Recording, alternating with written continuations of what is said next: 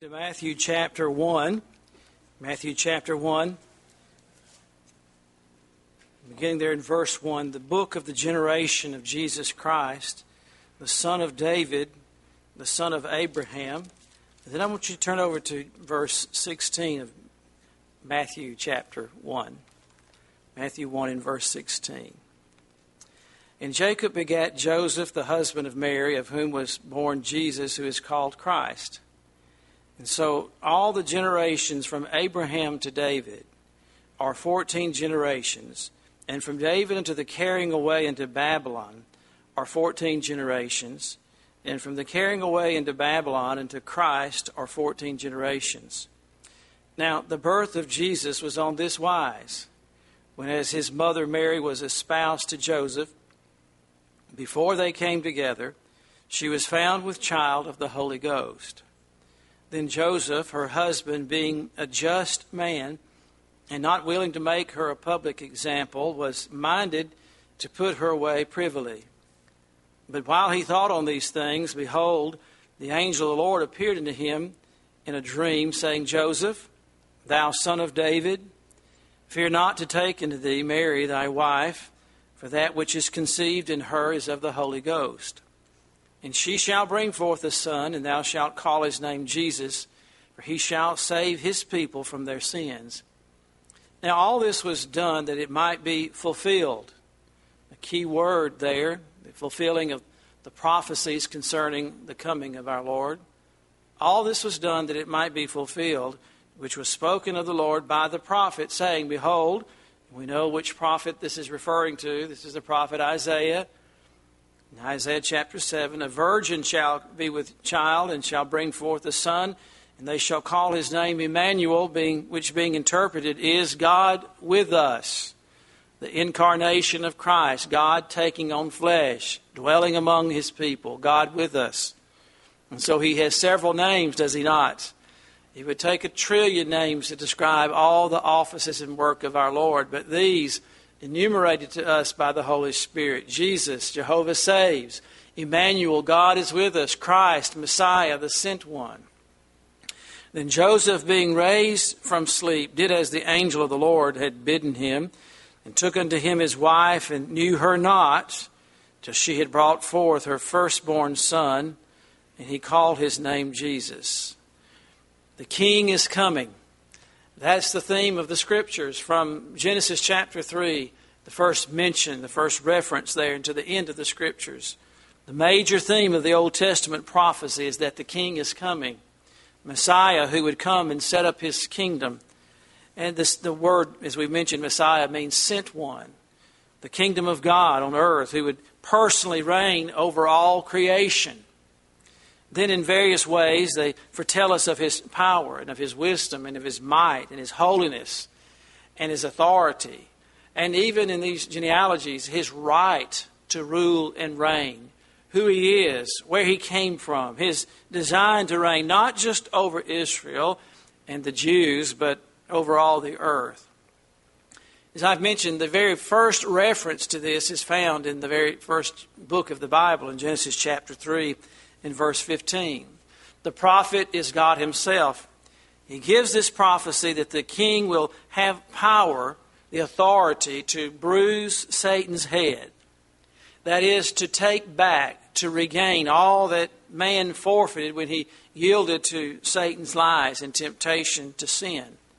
Adam and Eve, though they might not have fully understood all that their sin entailed, they gave up the dominion and all that God had designed for them in their rightful place. And so the Lord Jesus Christ came back to regain that. And here he tells in his cursing of Satan that there will be one from the seed of the woman.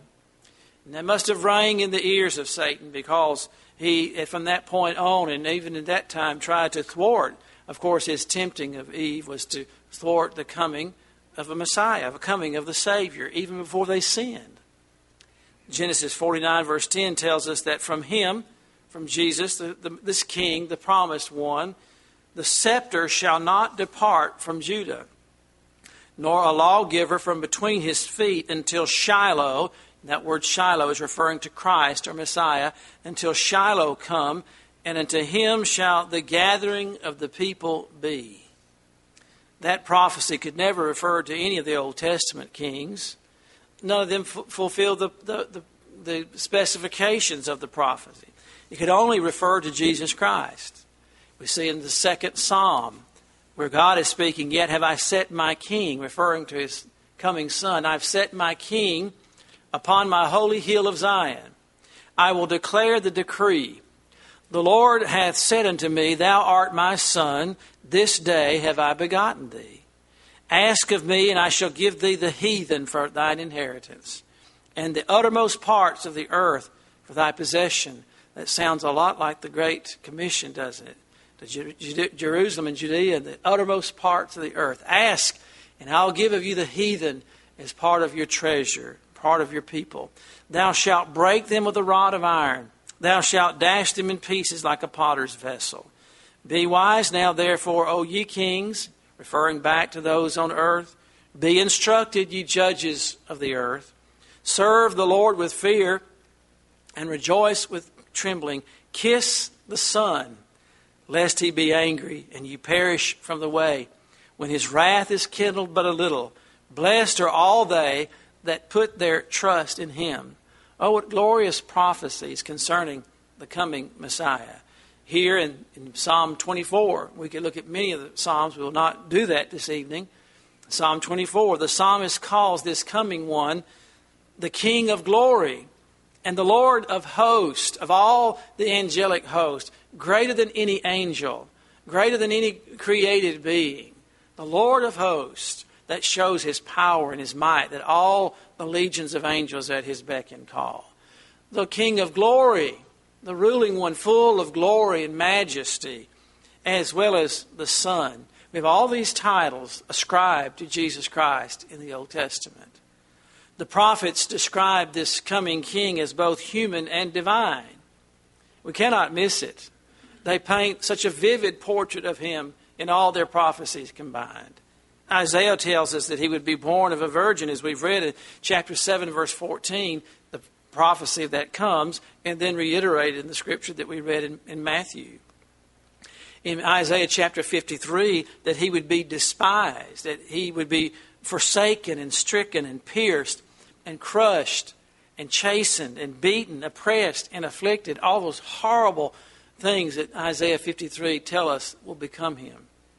Daniel chapter 7 verse 13 describes King Nebuchadnezzar as seeing a fourth person, as was preached on Sunday night, in that fiery furnace, likened to the Son of Man, pointing to the humanity of Jesus Christ. Isaiah 9 verse 6, in that mysterious and marvelous prophecy concerning the coming Messiah, as having the government resting on his shoulders, that his name would be called of several things. And as we've referred to the myriad of meanings of his name, he will be called Wonderful. That points to his mysterious and glorious virgin birth. Counselor, all the wisdom of God dwells in him. The mighty God, all the power on earth, all power is given to me in heaven and in earth. The everlasting Father, showing that God the Son is co-equal with the Father. The King, the Prince of Peace, that he alone will be one who will be able to bring about on this earth what we sang about tonight. We think about Prince of Peace and peace on earth, and those are catchphrases during the Christmas season. And yet, as the songwriter bowed his head and cried, there's no peace on earth tonight. Even as we sign Christmas cards and give those wishes, there's wars all over the world and unrest in our own nation. There's no peace. How can it be? We think there's no king, no legislator, no parliament, no constitution that could assure peace. But this one, when he comes to rule and reign, will bring absolute subjection to his sovereign will. And there will be peace on earth. Verse 7 tells us that this coming king's kingdom will ultimately bring about world peace, of which there will be no end. Speaking of the eternal day, after his 1,000-year reign will usher in the great day of the Lord, where there will be peace forever and ever and ever, something that we cannot even surmise. That he will sit on the throne of David and upon his kingdom to order it, to establish it with judgment and with justice from henceforth, even forever. He says from now on, and then on top of that, forever after that. And it's because human logic cannot comprehend a time of, we can't comprehend forever and then forevermore and from henceforth. The zeal of the Lord of the hosts, we wonder, how can this be brought to pass? Who could rule this earth where there's so many warring factions? Think of the religions, the world religions alone, who are so hostile to one another. Only the King of Kings and Lord of Lords and Prince of Peace will be able to do that. All the Old Testament prophets tell us this. Micah prophesies, one of the most interesting prophecies in all the Old Testament is where he'd be born. Unlikely, unremarkable Bethlehem. Micah tells us in Micah 5 verse 2 that the king would be born there. But thou, Bethlehem, Ephratah, though thou be little among the thousands of Judah, not even one of the bigger populations among the Hebrews, even though you're little, yet out of thee shall come forth unto me he that is to be ruler in Israel, whose goings forth have been from old, from everlasting. That could fit no earthly king. Who has origins back to everlasting and forever, whose goings forth have been from everlasting. This king from the little town of Bethlehem will be the eternal Son of God. Oh, how plain these prophecies are. And I want to remind you tonight that when the wise men get and ask Herod, the king, where he'd be born, and Herod asked the scribes, they knew exactly, didn't they? What were they basing it on? Micah told them. They all knew the Messiah would come from Bethlehem. But did any of the hierarchy go to find it out, to seek it out? Did the high priest? Did the king? Did any of the scribes or the Pharisees follow the Magi to see? No, they categorically rejected it and put it aside, that it could not be. Zephaniah tells us that the Jews that when the king comes, he will be king of Israel and the Lord in their midst. God in their midst. Jehovah sovereign in their midst. Zechariah 9 verse 9 tells us that he will be just and that he will be endowed with salvation. And in Zechariah 14:17 that when he does set up his kingdom, every family on earth will travel to Jerusalem to worship the King, the Lord of hosts. Can you imagine what a pilgrimage that will be? Put it all together and we see that this coming king, this king who is coming, who has come and who will come again, the Messiah will be all-powerful, both man and God at the same time, and that he will rule the earth in absolute righteousness and peace. What a king this is. And all the Old Testament prophets give us a glimpse of him. But none of them had all the pieces to themselves. Micah would give his prophecy. Zechariah, Isaiah. But we must blend them all together in the canvas of God's Word to have the full orb picture of our coming King. 1 Peter chapter 1 and verse 10, the New Testament, the commentary on the Old, Peter sums it up like this. Of which salvation the prophets have inquired and searched diligently, who prophesied of the grace that should come unto you, searching what manner of time the Spirit of Christ, which was in them, did signify, when it testified beforehand the sufferings of Christ. You see how clearly that the prophets testified before Jesus came to earth that he would suffer, Isaiah and others, the sufferings of Christ, and the glory that should follow, unto whom it was revealed that not unto themselves, but unto us did they minister the things which are now reported unto you by them which have preached the gospel unto you with the Holy Ghost, sent down from heaven, which things the angels desire to look into. The four Gospels fully identify and verify this King, that he is our Lord and Savior, the Lord Jesus Christ. The first Gospel, which we're looking into this evening, the Gospel according to Matthew, he is presented, Matthew's whole thrust is to present the Messiah as the King of the Jews, the coming King. Every emphasis in Matthew's Gospel is to do just that. Matthew, along with the other Gospel writers, give example after example. in situation after situation to show that Christ, the King, the Messiah, has come to earth.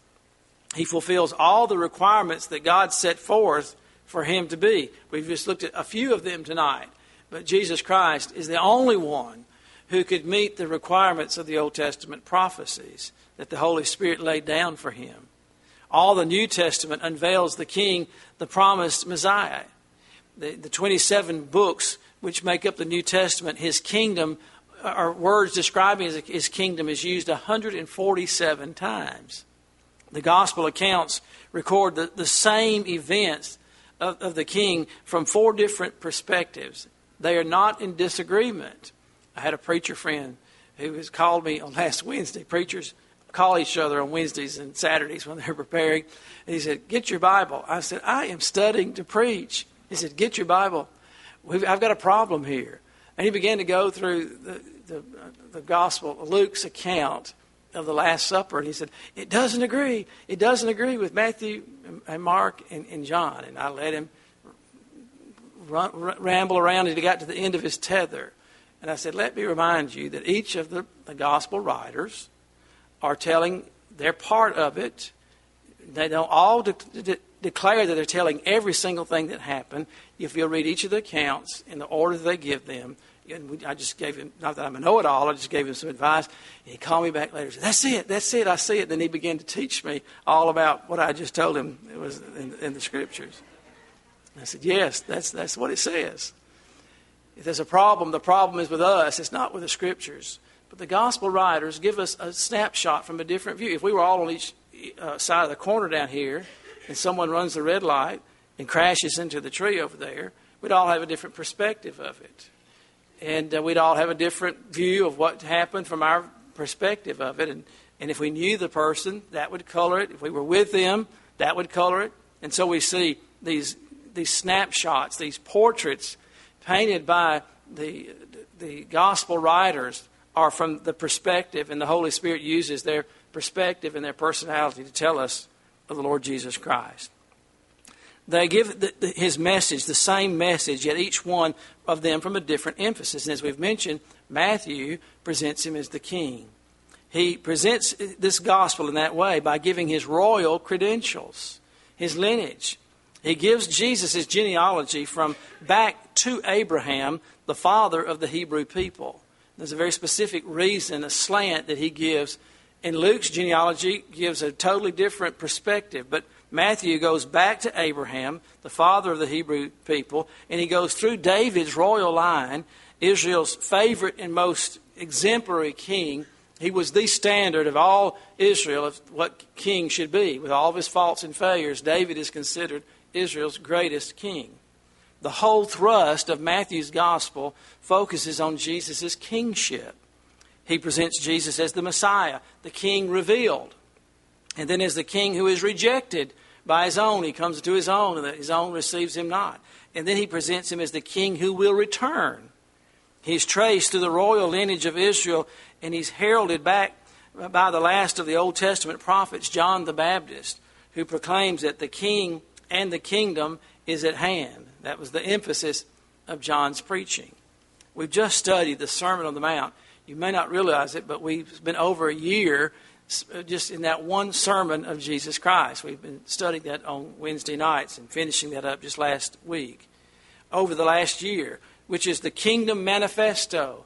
That's the manifesto of the kingdom, of what Jesus Christ says constitutes genuine salvation. And it gives us a peek not only of how Christianity should be lived out in this life, but what will be the rule of the land when King Jesus rules on earth. That's how things will be. What a glorious thing it will be. His miracles are his royal credentials. No man could do the things that Jesus did, except God were with him. The people testified. Of course, he is God. That's why he can do those miracles. Matthew also presents the King who is coming, who will judge the earth and rule and reign. In chapter 24, verse 30, we read, "And then shall appear the sign of the Son of Man in heaven, and then shall all the tribes of the earth mourn, and they shall see the Son of Man coming in the clouds of heaven with power and great glory. And he shall send out his angels with a great sound of a trumpet, And they shall gather together his elect from the four winds, from one end of heaven to the other. This is the King who is coming. We notice there in verse 1 of Matthew chapter 1, the book of the generation of Jesus Christ, the son of David, the son of Abraham. Thus Matthew begins in chapters 1 and 2 to prove and declare Jesus' right to be Israel's king. What right does he have to be king and Messiah of Israel? Jesus will declare with all assurity in John 18 verse 7 when Pilate asked, "Are you a king then?" Pilate just gets down to the point and asks him point blank, "Are you a king then?" And Jesus answered, "Thou sayest that I am a king. You say it." And then he says, "To this end was I born." And there Jesus is testifying to his royal lineage, that I am in the royal line to be king, and I am king. And for this cause came I into the world, that I should bear witness unto the truth. What truth? The truth of all the Old Testament prophecies, everything that the Scripture describes of him. Matthew sets out to prove the earthly Jesus' royal line and his pedigree. In 2 Samuel chapter 7, God promised to David through Nathan the prophet that it would be through David's descendants that the king would set up and come and reign over Israel to establish his eternal kingdom. That's one of the glorious things in the Davidic covenant. God told David, your seed, from your lineage, there will be, Messiah will come to rule forever and ever. What a prophecy. Talk about a legacy. David, through you and your lineage will Messiah come. The historian Josephus, who wrote in the first century, writes that in New Testament times, the Jews kept careful and highly detailed genealogical records. In fact, every Jewish boy had to memorize his genealogy all the way back as far as they could. And that was okay. There was no problem in doing that because, of course, they had all those records, all the begats. And every Jewish boy had to be able to quote his genealogy. And that was okay until there's a problem that has disrupted that. Those of you who know history, and they could tell you what tribe they came from, and that was very important. Remember when Paul gives his testimony of the tribe of Benjamin, and he goes all the way back and tells all about his pedigree. But in AD 70, the temple was destroyed and ransacked and burned. All the records were burned. The exact, we have in the Scriptures, parts of them, but we're not talking about the specific ones of each individual that were there, the records that were held. They were all destroyed. Every bit of it was destroyed when the temple was burned in 70 AD. All their ancestral records were gone. And so have you ever considered the fact that Jesus Christ is the last verifiable claimant to the throne of David? Matthew starts at Abraham, and he works down to Jesus, from Abraham to Jesus. Luke starts at Jesus in his genealogy and goes back to Adam. Matthew traces Joseph's line, and Luke traces Mary's line. You have two different perspectives here, as we've already noted. Through Joseph, though Joseph wasn't the physical father of Jesus, he was his legal father. He was his legal guardian. Joseph was a descendant of David. So in both these genealogical accounts, we see Jesus is perfectly and literally qualified to take David's throne. Luke's genealogy follows the royal lineage on Mary's, his mother's side, back through another son of Solomon, Nathan. And so Jesus was the blood descendant of David through Mary, and the legal descendant of David through the legal father, Joseph. You see how careful and meticulous the Holy Spirit is to emphasize and to tell us these things. Matthew begins his record by telling us that Jesus Christ is the Messiah, and how by virtue of his lineage, and he gives us his name.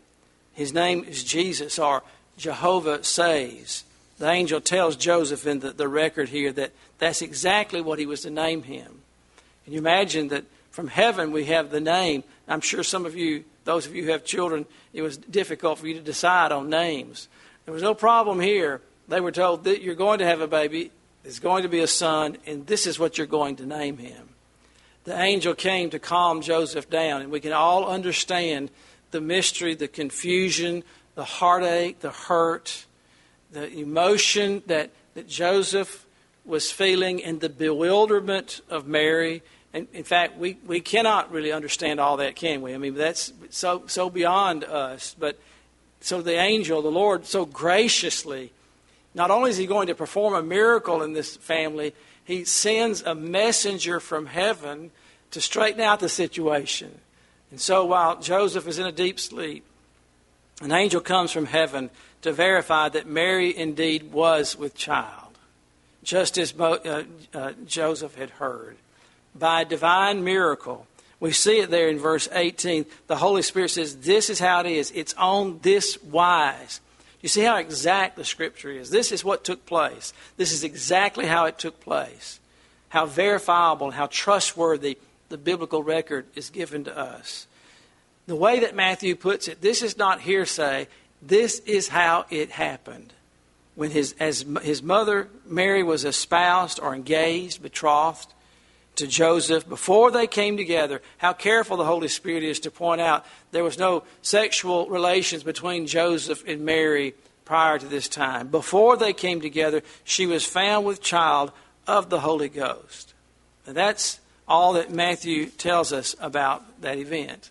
Luke gives us a little more detail, and yet it's not much more than that, but that this is a miracle. It's something that God himself has performed. Verse 21 tells us why he's coming. One reason that he's coming to this earth. Why all this prophecy? Why all of this miraculous happenings and of all the events around the birth of Christ? For one reason, he shall save his people from their sins. His name is Christ. The word Christ is the Greek word anointed from the Hebrew word Messiah. Christ means Messiah or anointed one, sent one. Jesus was anointed like no one else before him in Israel. The prophets of Israel were anointed for their service. They would be set apart, and the anointing oil would be poured on their head.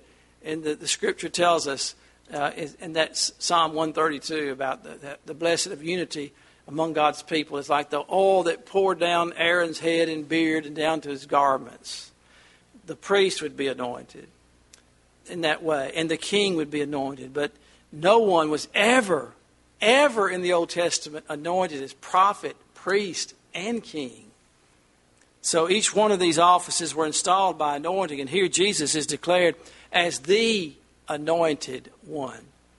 However, because of the unbelief or self-righteousness of the vast majority of the Jews of Jesus' day, they refused to recognize him, refused to accept him as their Messiah. He was from his parents that they knew. He was so common. How could the Messiah be from people they knew? If they'd stopped to think about it, that's what Messiah was promised, to come through the Jewish people. In Matthew chapter 13, in verse 53, it came to pass that when Jesus had finished these parables, he departed thence. And when he was come into his own country, he taught them in their synagogue, insomuch that they were astonished. And they said, whence hath this man wisdom and these mighty works? Where did he get this? And you know why they were reasoning that way? Is not this the carpenter's son? They still were ascribing to his father as being Joseph, and he was his legal guardian. Is not this the carpenter? They all knew Joseph's business and carpentry and who Joseph was. Is not his mother called Mary? And his brethren, James and Joseph and Simon and Judas and his sisters, are they not all with us? Whence then hath this man all these things? Where did he get this teaching? How does he know this stuff? How does he have this power? We know his people. And in the South, we understand that. Those who've lived in the same counties, we always, in the Alabama, what county are you from? And are you from, Tuscaloosa County or Jefferson County or Walker County?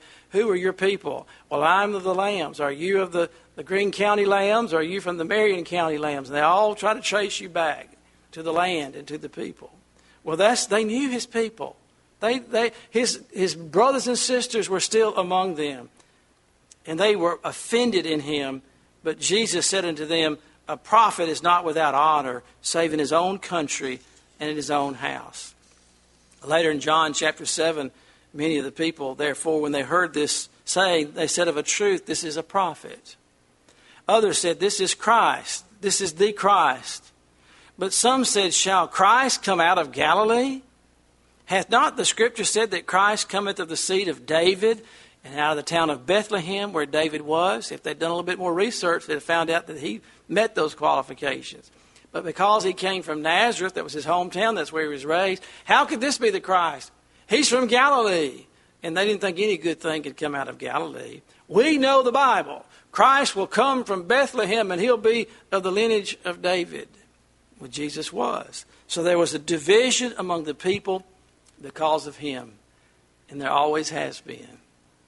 We see here in verse 16, and Jacob begat Joseph, the husband of Mary, of whom was born Jesus, who is called Christ. You'll notice how careful the Holy Spirit. Joseph is called the husband of Mary, never the father of Jesus. People will ascribe that, but the Holy Spirit never refers to Joseph as the father of Jesus. He's referred to as a just man, a justified man, a godly man, an admirable man, but never as the father of Jesus. What a picture of God's grace we see here in the choice of who is to be the mother of Jesus. Yes, she was literally a descendant of the royal line of David, but she was also an ordinary, obscure young lady. For one thing, she was not herself sinless, as the Catholic Church teaches. She must have been a fine, morally upright, highly spiritual young lady. For out of all the women on earth of her day, or who had ever lived, or who ever would live, God in his infinite wisdom and power and majesty and knowledge chose Mary, this young girl, young lady, to be the mother of the Son of God. She alone was chosen. We see that election of God, that Mary would be chosen to be the mother of Jesus, but by her own testimony. She confesses her need for a Savior. In her song of praise, after the angel comes to her and describes to her what's about to take place in her life, she sings that beautiful song of praise in Luke in verse 1, in chapter 1 in verse 46. She says, Mary said, my soul doth magnify the Lord, and my spirit hath rejoiced in God my Savior. She refers to him as her own Savior, for he hath regarded the low estate, the low condition. Though I am a sinner, she would say, yet he is my God and my Savior. The low estate of his handmaiden, and handmaiden there literally is bond slave. The teaching of her being the Queen of Heaven, or the co-redemptrix, or the co-mediator along with Christ is absolutely unscriptural. There's not one shred of Scripture that supports such unscriptural things, unfounded and made up by man. These were never teachings of the early church. Mary was in need of grace, as we all are. It neither takes nothing from Christ's sinlessness to understand that Mary, is all naturally conceived people are sinners. That takes nothing away from Christ's deity. But God did graciously choose Mary to be the channel through whom the Savior would come. Remember, he told Eve that back in Genesis chapter 3, verse 15. Her seed would bruise the serpent's head. All authority would be removed from Satan and put and crowned on King Jesus. We see in verse 1 that both David and Abraham are also clearly sinners. Though David may be regarded as the most the royal of the kings of Israel, we know his story, don't we? We've read his biography. We've read a true biography written by God himself. We've seen David on his darkest day with his horrible sin with Bathsheba, his arranging of the murder of her husband, the death of that child. Abraham, we're studying Abraham's life, and twice Abraham has lied about Sarah being his wife. And yet God made him to be the originator or the father of the Hebrew nations. Isn't that grace? The grace of God that forgives and cleanses. Oh, we praise Him for His free, unmerited grace. Neither David, nor Abraham, nor Mary, nor you, nor I can claim that we deserve this favor, this grace that God, for by grace are you saved through faith, and that not of yourselves. It is the gift of God. Why? Lest any man should boast. Jesus was the son of David by royal descent and the son of Abraham by racial lineage. And all through these genealogies we see the grace of God shown and lavished upon common sinners such as we are. That's what the story of Christmas is all about. The celebration of the birth of Christ. We see how exact the Holy Spirit is. Every prophecy so gloriously and wondrously fulfilled. Not by the will of man. Even the Roman emperor who decides that he will cause a taxation and everyone have to go back to their hometown. Where do you think he got that idea? I'm sure some nickel counting treasurer told him to do that. But that was not that man's idea, was it? Someone must have whispered to the Caesar, how do you know you're getting all the money you should? Rome owns all these countries and the provinces, and the sun never sets in the Roman Empire. And so he decided he'd find out. And so he decided he would make everyone go back. The only way to do it is to have a census and make sure they were taxed. But Mike had already said that was going to take place hundreds of years before. God directs man's steps, does He not, in the ways of man. Well, may the Lord bless His word as we prepare our hearts during this season.